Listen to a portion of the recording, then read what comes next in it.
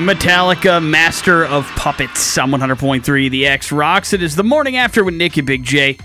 8:46 and on A&E television, there's a little show called Billy the Exterminator. It's about a guy that goes into houses and homes and yards and garages and just kills anything or... swamps sometimes. Exactly. Or he just, basically moves wild animals from one section to another just to make sure that everybody's safe. All parties involved, and he's quite the character. We're lucky enough to have him on the telephone with us right now this morning, talking a little bit about the show. And Billy, how you doing, man? Pretty good. How you doing? We're hanging in there, man. Thanks so much for being on the show, dude. We appreciate it. Big time. Oh, thank you. So we actually both watch the show on a pretty regular basis, and we got to say, man, you make killing bugs and taking care of animals pretty fun, dude. You still, after doing it all these years, enjoy the work that you do? Yeah, I do. I find it challenging. Last week, I got a call on some wild hogs and had to load a 400-pound wild trailer only using my hands. So it gets intense and challenging. I do notice that you tend to use your hands a lot. Is that by choice or is that out of necessity? It's by choice. I could have a lot of different tools and weapons. I've got net guns and I got every kind of gadget you can imagine. But, I don't know. I didn't want to look like, Inspector Gadget. I like hands-on stuff. So most of the time on film, and I do aggravate the producers because they like that Batman stuff. But I like to use my hands. Do you keep some fresh hand sanitizer nearby at all times? All time.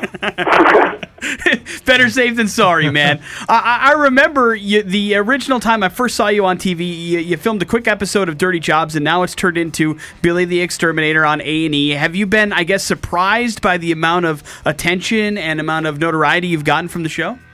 We're very surprised and shocked. We kind of thought the show would help people that had problems in their homes, kind of like an after-hours show for very specific targeted people, like a home and garden type thing. To kind of hit the nerve of pop culture and be on the A&E network, no, we never saw this coming. Yeah, you have a very outgoing personality, probably more so than a lot of people on reality shows. Do you think that is it something that you find yourself having to really try to up the ante every time? Yeah, actually, if anybody knows where any pterodactyls or dinosaurs are, we're needing them for season 3 of Billy the Exterminator. Yeah, make some history, man. I like it.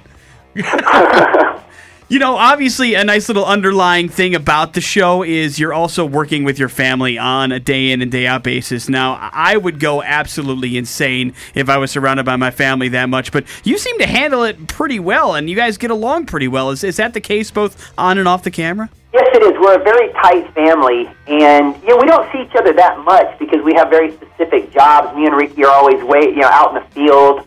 Dad does all kinds of things from mostly but we all have our jobs, and we don't get to see each other as much as we'd like. So it's okay for you guys to go out in the field that much, and you're not around each other all the time, right? No, we're really not. Me and Ricky don't work together very much.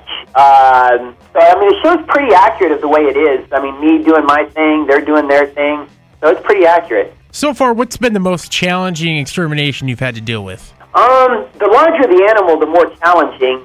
The most challenging so far has been a 14-foot gator I had to pull out of a pond, but my favorite is a 16-foot Burmese python that escaped, we think, during Hurricane Katrina. House got busted up, snake got out, and over the 4 years, until I came across this big thing, he got wild, he got aggressive and ornery, and it was like fighting a pro wrestler, dragging it out from underneath the house.